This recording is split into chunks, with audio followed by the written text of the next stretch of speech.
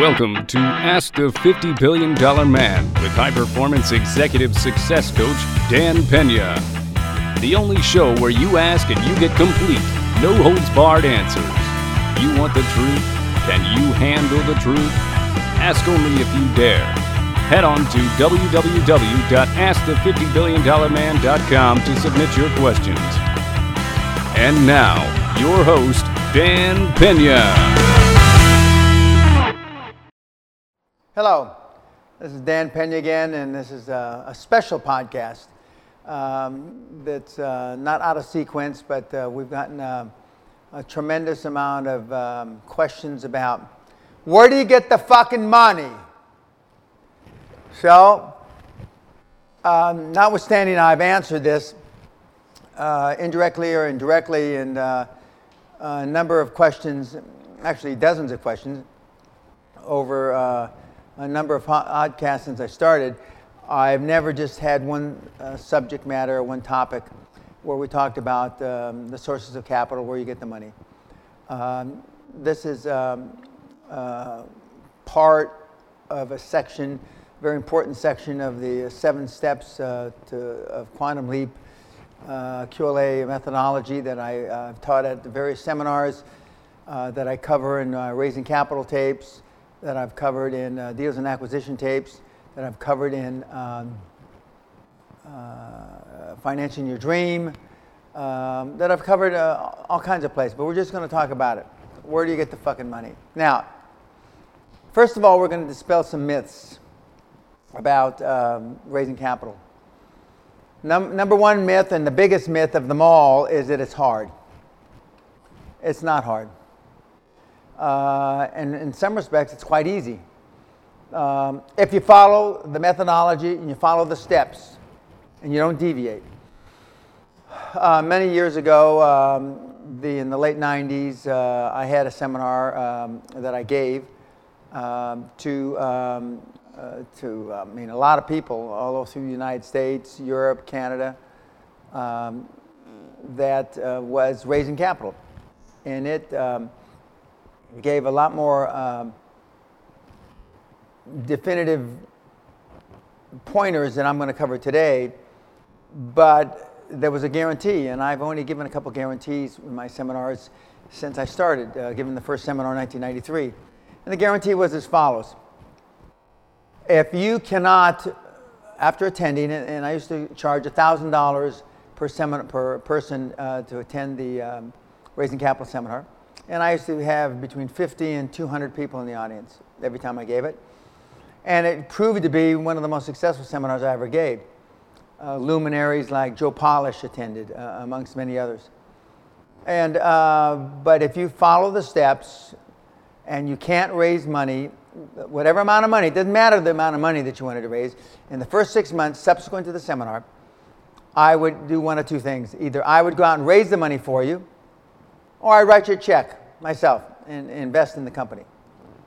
But you had to do the requisite steps, and one of which was, and the biggest, was to give 2 financial presentations per week for the next 50 weeks out of 52, because you're lazy bastards. I'll let you off 2 weeks.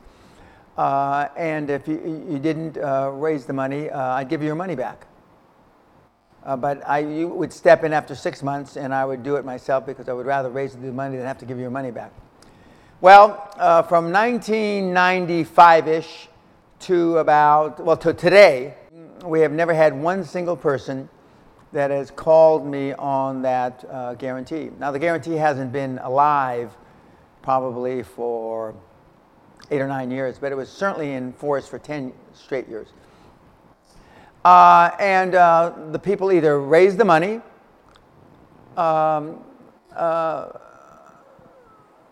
or they didn't follow the program. Well, what I'm about to go through is similar. There's no guarantees here, but I'm here to tell you that if you gave 2 presentations a week, and that's 2 presentations to 2 distinct and separate financial institutions. That doesn't mean you go and you see Bank of America, a manager, and then see the assistant manager of the same branch. That means two different financial institutions, and it's not always a bank. And what we're going to talk about is insurance companies, pension funds, of course, private equity, hedge funds, etc., have become very popular, along with this diverse methodology as crowdfunding. But if you do 2 presentations a week, I guarantee that you will raise the necessary capital, no matter how doofus is the deal. But you're not going to raise it next door. You're not going to raise it probably at your existing bank. You're not going to raise it without having to travel. As Robert Ringer used to say in Winning Through Intimidation, an expert is somebody that travels 200 miles away with a briefcase. Well, raising capital is very similar. I was based in California to begin with, and then in Houston, Texas for Great Western, but I raised most of my money in New York City and or London. I traveled more than 200 miles, and I had a briefcase. So it's not difficult. And I said in 1995, when I came out with Raising Capital tape, and when I came out with the Doing Deals and Acquisition tape, and when I came out with Financing Your Dream, the world is flush with cash. Well, if I said that early on, now the world's even more flush with cash. The only difference is that because of the financial crisis from 2008, 9, 10, 11, 12, you may have to travel farther, but someplace somebody's going to feel that you're an expert. So we're going to go through a few of these, but that's the first myth. The second myth, before we actually go through the actual units that you should go see, is that you can't overfinance in your deal. Yes, you can overfinance your deal. I've had mentees that have overfinanced a deal 110, 120%, come back a year later, refinance it 110, 120%, come back 2 years later. You can, if you structure it correctly.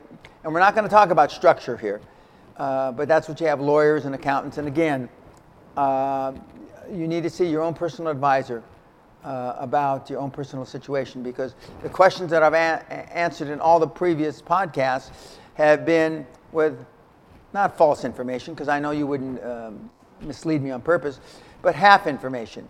You only tell me the things that you think are germane or important, and those probably aren't the only germane things that should be considered when raising finance. Okay, let's go through some of these. Number one, sources of capital, angel networks. Okay, well, by definition, I don't believe that angel networks or angel investors are angels because they're no different than anybody else. They want a return on their investment. And while they may seem more pleasant and palatable to you when you're engaging with them, at the end of the day, they'll throw you out and they'll do whatever is necessary to get the return of their capital back and not necessarily return on capital. And that's a good point. Most of these investors, except for the real vulture bottom feeders, are interested first on a return of their capital, not a return on their capital. They want to see their capital come back to them, even if there's no interest rate associated with it. Okay, so angel networks. And now, with the advent of the internet, I mean, you can type in angel investor, angel networks, and there's countless of them all over the world. Whether you're in Japan, South America, there are just tons and tons and tons of them. And I've seen them work. But don't be fooled into think that because it has the name angel associated with it, they're going to be any less tough on you. Okay, there's barter systems. Now, I'm not a big proponent of barter systems, and I get this all the time about the seminar. I'll do this for you if you let me come to the seminar for free or for a reduced cost or whatever. And they've been doing that ever since I've been giving seminars, but even before seminars. I'll do this for you if you let me in the deal. I'll put in sweat equity. Well, sweat equity is one thing, but bartering for one thing to get another, I don't like. But there are people that do like it. And so you may say you need something, let's say legal services. Now, this is as an aside, or this is in addition to success fees. You know, can you do this for me? I'll let you in the deal. Help me finance it. Cover my overhead for the next 3 months, 6 months, 9 months. Okay? So and bartering still exists. And bartering started thousands of years ago. You know, a shoe cobbler wanted a plow, so he made shoes for somebody. It's an old system, and it's still around. Factors. What is a factor? A factor is a guy or a gal or a company or an institution that takes your receivables and he lends you against the receivables. Let's say you have an ongoing business, you have a year contract with, of course, it's the easier to factor your receivables if you got IBM or General Motors or the federal government. But let's say you got Joe Doak's manufacturing company and you've had the business for 3, 4, 5 years. You can borrow against your receivables, and they'll give you some discount. Then the discounts range from 2% a month to 5% a month, and the real, you know, non-angel factors are charging you 15 or 20%. Of course, there's general resources. There's credit cards, friends, fools, and family. Anybody, and I say in the seminar, a guarantor of a note is a fool with a pen. And those are your friends and your family. And most deals are funded with credit cards to begin with, or actually friends and fools, which I classify in the same group, and your own personal credit cards. You do what you have to. Now, in my particular case, when I started out the first time on my own, I used my own credit cards. I also mortgaged against the equity I had in my home, which is another alternative. And if you believe in the project enough, you'll do that. Yes, homes do get foreclosed on. That's part of life. But there are, when I hear from people that I can't find the funding, that's bullshit. You can't. My favorite are governments. It's legendary that, you know, I did $50,540,000 in business my first year in business when I founded the old Great Western Resources. It wasn't called Great Western Resources in those days. It was called Great Western Energy. And I got 2 $20 million contracts and a $10 million contract from the federal government. And nobody pays more than governments. You read about in the United States, they pay $6,000 for a toilet seat, $300 for an ashtray. It's outrageous what governments do. And some of my more successful mentees have gone to governments and bid against government contracts. And now the bidding process is, in some cases, is much easier because it's on the internet. In other cases, it's not. It makes it tougher because of competition, because there's no barrier to entry. You don't have to actually go there. All you have to do is enter the bidding process online. And that means local government, councils, counties, cities, states, countries. A great source of money is the International Monetary Fund, the World Bank. I had a mentee who was looking for funds in the lumber business, and I told him to go. I can't remember if he went to the International Monetary Fund or the World Bank, but he went to one of them, and there was money available. There's always money available. Now, some of the government stipulations are much tougher, and there was, I think he was able to get potential financing in the former Eastern Bloc countries. I'm sure that the Romanias, the Belaruses of this world have government lending facilities. I like the International Monetary Fund and the World Bank better because they're more legitimate. Do you have to pay them back? Absolutely you have to pay them back. But normally the interest rates are much lower and the payment terms are easier. But governments, I mean, I've had, as I mentioned a couple minutes ago, I've had a few mentees over the years, more than a few, that have been very successful in doing business with governments. And with governments, the dream team works. I mean, an anchor chairman, some successful people that are part of your board, all make sense. But never underestimate how much a government can aid you in fulfilling your dream. Incubators. What's an incubator? An incubator is normally kind of a private equity fund that's associated with a large corporation, like a Siemens, a General Electric, or even a General Motors, and they normally invest in projects that are either directly or indirectly associated with some product that the big company produces. And they're looking for, the big company is looking for a shortcut from the innovation of an idea to a product or an additional product or a supplementary or complementary portion to their product line, and they're willing to invest in the early stage.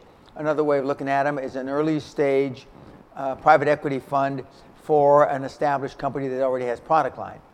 And they normally give you longer. They normally give you less onerous payback terms, and it can be a great deal. Universities have incubators. I know for a fact Microsoft used to, Hewlett-Packard in the old days used to.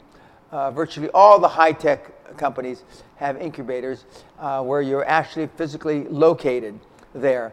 When the Chinese government asked me in 2008, 2009 to come and look, and I actually went to Hunan province, and I believe it's on YouTube, to give presentations to CEOs there in China. They offered me an incubator fund. They offered me to be part of an incubator fund where they would give me office space, etc. And at one time we were talking about matching funds. I put up so much money and they put up so much money. That never got to that stage. But you can find incubator funds all over. Okay, investment forums. Now this thing is wild now. I mean, you got everything from the Shark Tank on television, where you've got guys that are willing to put up money on the spot.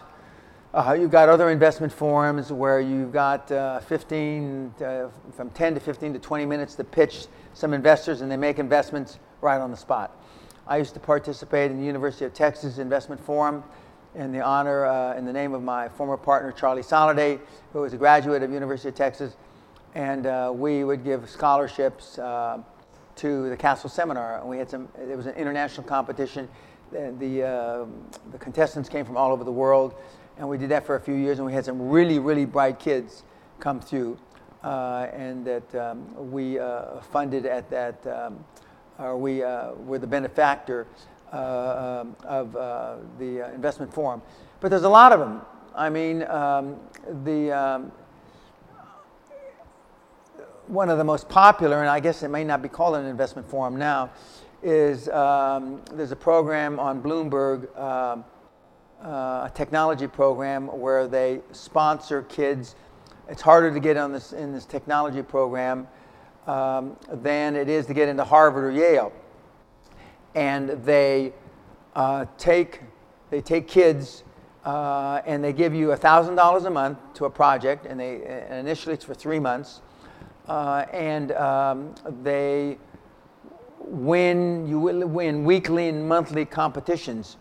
And one of the competitions that's has been viewed is, and you get a T-shirt like winning the Tour de France, the stage of the Tour de France, and then they answer your gift, so to speak, or prize is. What do you want? In this particular event, they wanted to meet the CEO of AOL. And so they went to meet the CEO of AOL. And then they had 4 or 5 things they requested of him. And the CEO of AOL granted all of them right on the spot. Bam, bam, bam, bam. And that was all out of an investment forum. And they have others. And there's a lot of them online. And some of which are on cable television. But it's something that you can't overlook, and you should look at very, very closely. But you've got to have some ability to speak in front of people Your communication skills have to be better. And at this particular investment forum on Bloomberg, they actually allow you time where they teach you how to give presentations better, and they improve on your presentation skills. But it's a great program, and investment forums work very, very well. Okay, after investment forums, and these are listed in no priority as what's best, what's not.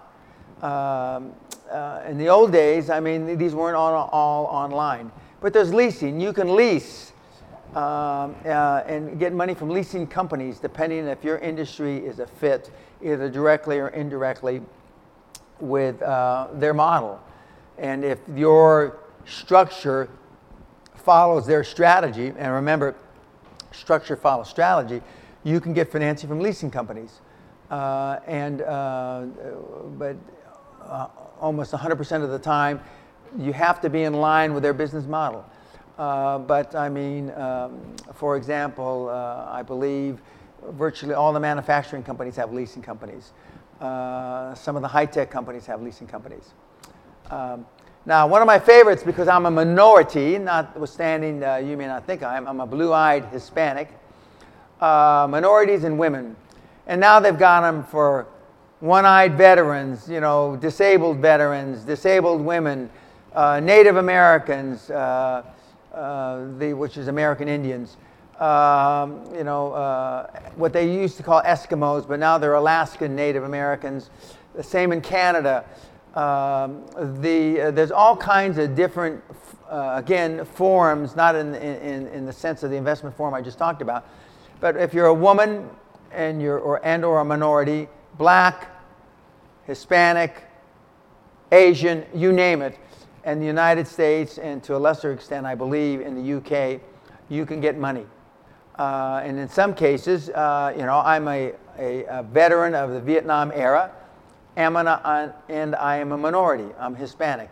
If I teamed up with a Native American woman, I'd be a beneficiary of that. If our other partner was a disabled veteran, I mean, it's almost endless, the permutations, the combinations. But there's a lot of these, and you can just type in minority or women investments, and you can find countless. There used to be a couple of shows on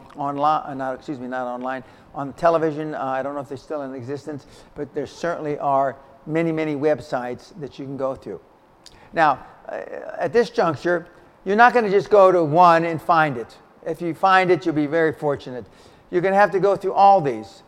And fortunately, you're not having to wear out shoe leather like I used to, where you're going knocking on doors.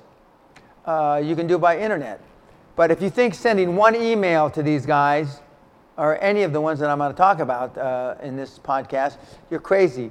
You're going to have to, the greasy wheel, or the noisy wheel gets the grease. So you're going to have to, send countless emails to all of these and follow up with a phone call. And if you think that you're going to be able to follow up with a tweet or whatever, you're wrong. But I like the minority and women category, not because I'm a minority. To the best of my knowledge, I've never been the beneficiary of any minority loan. I certainly never applied that I know of on a minority basis. And most people don't even know I'm a minority when I fill out the paperwork, because I don't put the tilde over the end, because I don't know how to do that on a typewriter or email. I know some of my staff know how to do it, so they think I'm Penna. In Scotland, they still think I'm Dan Penna. They think it's all one name. But use the leverage that you have professionally. There's nothing wrong with that. That's why they're there. Okay. Television. Well, I alluded to television when I was talking about the Bloomberg program and the Shark Tank, etc. But I consider that, in addition, I consider it an investment forum. But there's a lot of them, and the television, and when I say television, it's normally cable. It's not ABC, CBS. Although I'm hoping that my reality show, I'm getting a little plug here, is on mainstream television, not just cable. We'll see what happens. But we're early days. That hasn't come to fruition yet, and we're still in the reviewing process. But television has opened up Pandora's box to investment for would-be entrepreneurs. There's a lot of leverage that you can gain from television, but it's mostly cable TV. Okay, of course now there's online resources. Holy shit. I mean, there are, I don't know if there's millions, but I mean there's tens of thousands of online resources, whether it's an accounting firm that says they can raise money, whether it's a private equity firm that says they can raise money, whether it's a commercial bank that says that they do raise money, whether it's a pension fund, whether it's an insurance company. You can find these all online.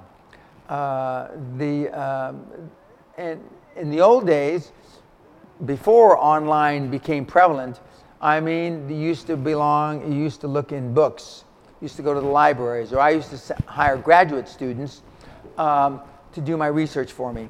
The graduate students did a great job. But now you can still hire a graduate student, but now they're doing it online. Okay. Publications and software. There are software programs more than I've got gray hair on my beard. There are publications more than I've got pores in my body online. There are more ebooks. There are more DVDs and CDs. I have all my stuff is online, and so it's a publication. I'm not telling you to read them or subscribe to them to learn how to raise money or how do you get the fucking money.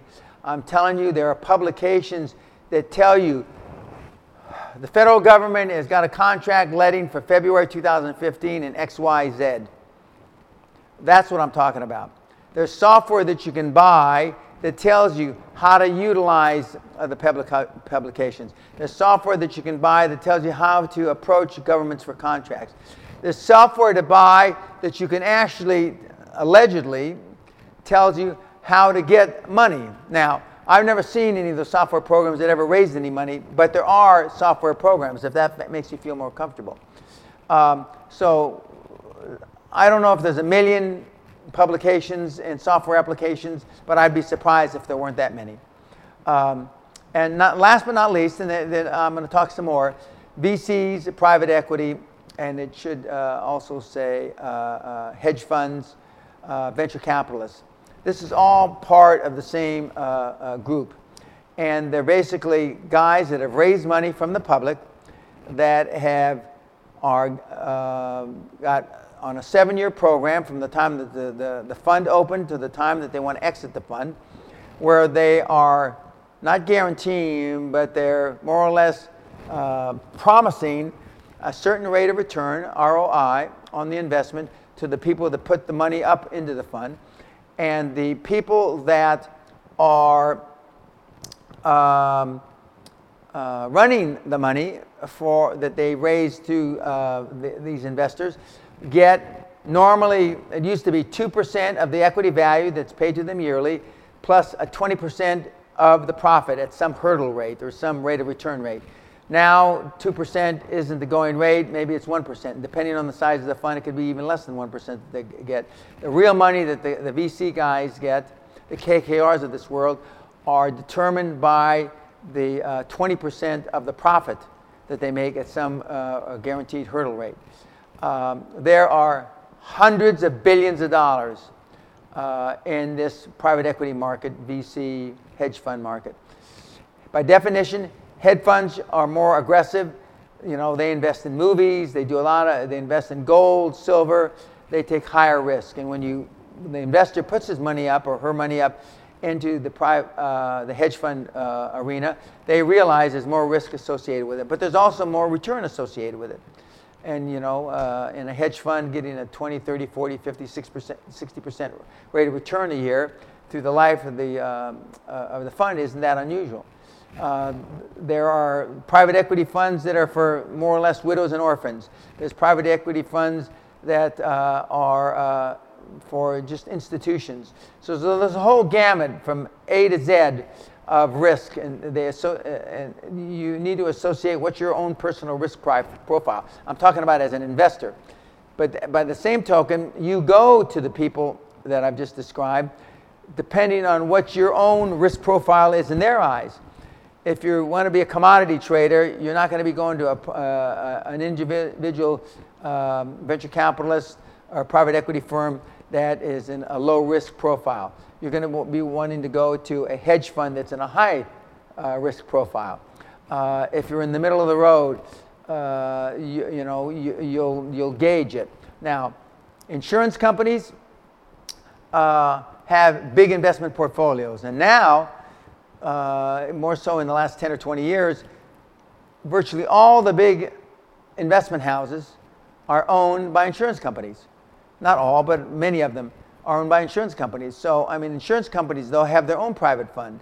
Allianz has a private equity fund. Siemens even has a private equity fund.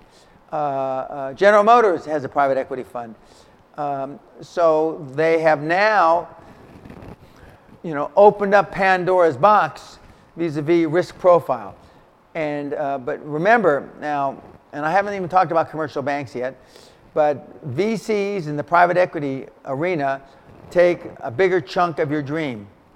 They're going to put in X millions or X hundreds of thousands or X tens of millions, and they're going to say that we have 60 or 70% of the business in a bricks and mortar deal, that you may be able to claw back, meaning you can earn back where you're not relegated to just 10, 20, 30%. Some of you, that'll be distasteful to. I say do whatever it takes as long as it's moral, legal, and ethical to get the first deal done.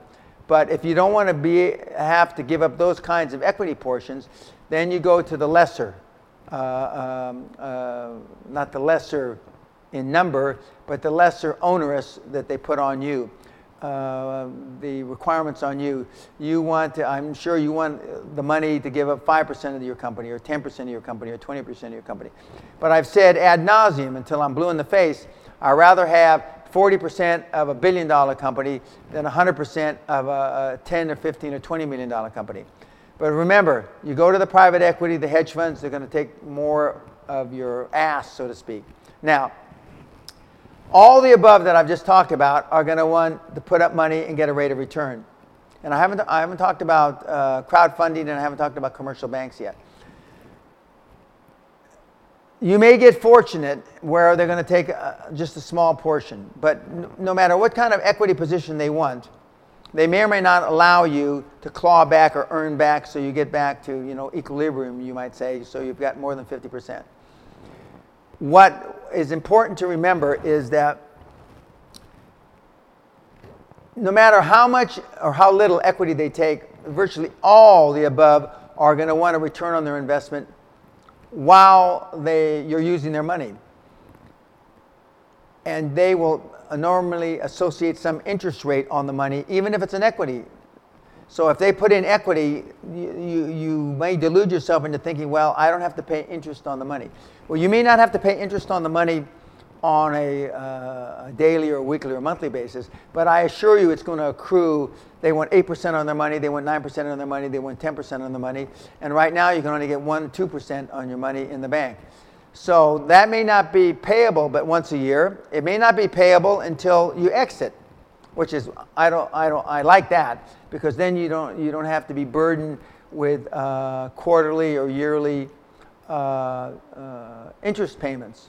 But you're going to have to pay, in almost all cases, some interest in addition to your the equity you give up. Now, let's talk about commercial banks. Commercial banks is where I tell you to go first.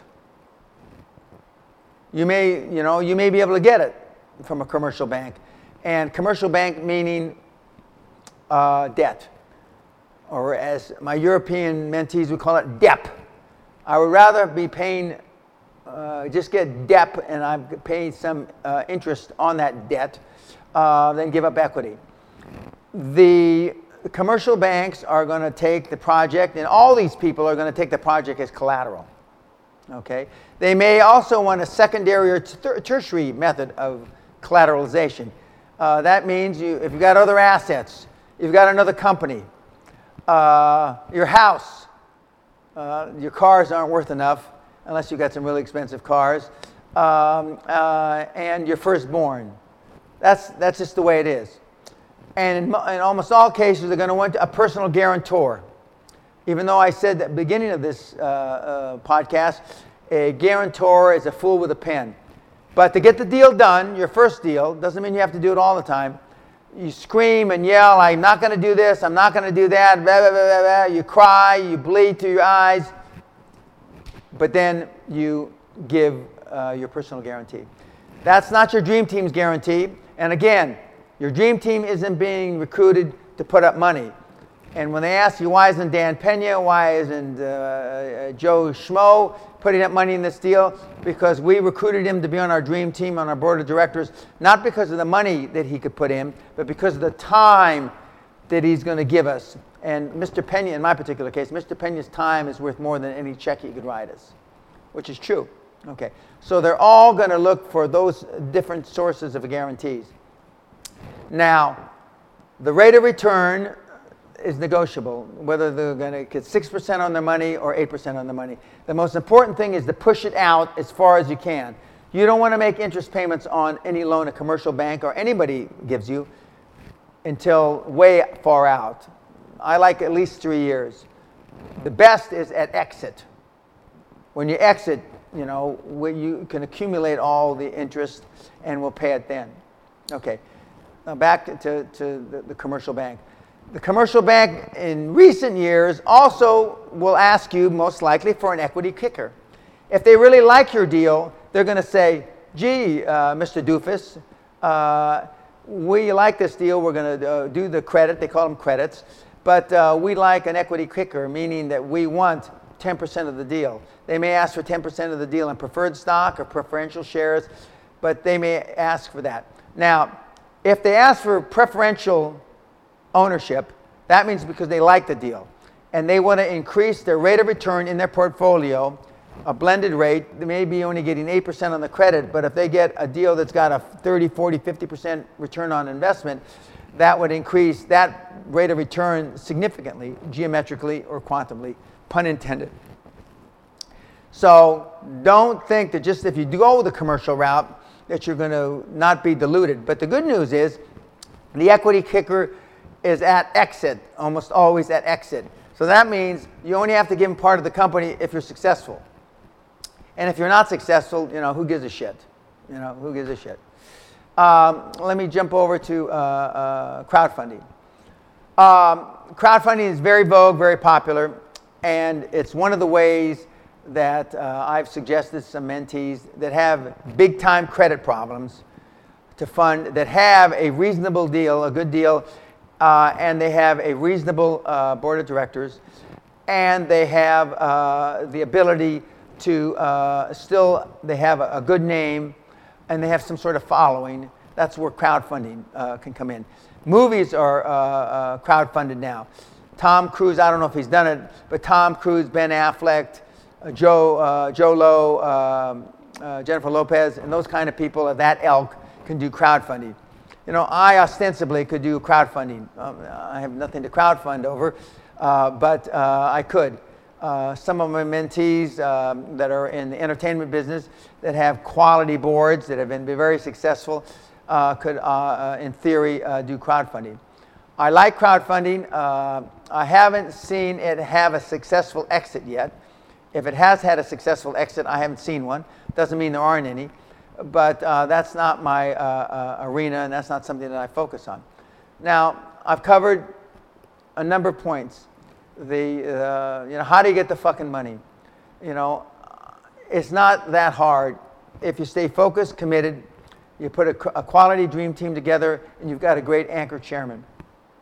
I'm telling you, it's not the money, it's the deal. You find the right deal, and even if you don't find the right deal in the eyes of the world, you find the deal for you and your passion, you're going to be able to find the finance. You know, just as I made the guarantee back in the mid and late 90s and into the early 2000s, if you make 2 different financial presentations and just look at all the alternatives I've given you, a week, only 2 a week. I used to give 3, 4 a day, 3, 4 a day, and we always funded. And if you do 2 a week, you'll find the money. There's no question about that. Again, I've covered a lot of possibilities. I can't emphasize enough. I know it sounds strange because you've been grown up in being an entrepreneur or in life, hearing that it's hard to get the money. It's not. But anyway, we'll have other special topics in the future. I hope you enjoyed how to get the fucking money. But peace and God bless.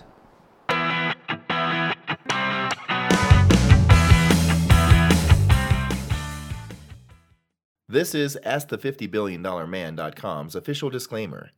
Comments, questions, and remarks made during any part of this podcast are intended to generate discussion and reflection, but are not legal, accounting, tax, investment, appraisal, medical, or other professional advice or instructions, or factual reporting, all of which are expressly disclaimed. Remember, investigate before you invest. We can't do that for you. You are solely responsible for your investigation, analysis, and decisions made with your independent professional advisors, familiar with your specific and verified facts, and current applicable laws and regulations. Reliance on this podcast, its contents, or its participants for any personal or business decision, including, but not limited to legal, investment, or other financial decisions, is disclaimed. No comment, question, or remark or other content shall be or be construed as an express or implied promise, undertaking, contract, or agreement, or a waiver of any part of this disclaimer or applicable laws. The owners and distributors disclaim any obligation to supplement, correct, or modify the content of any podcast. No content shall be deemed to encourage evasion or disobedience of any law, or the submission to jurisdiction in any country. Reliance upon any facts assumed to be true for the podcast is disclaimed. Persons or entities referred to are fictional, and no depiction or reference to any person or entity is intended. Any seeming resemblance to an actual person or entity is entirely coincidental. All content is copyrighted and may not be used without written permission from Dan S. Pena, Sr.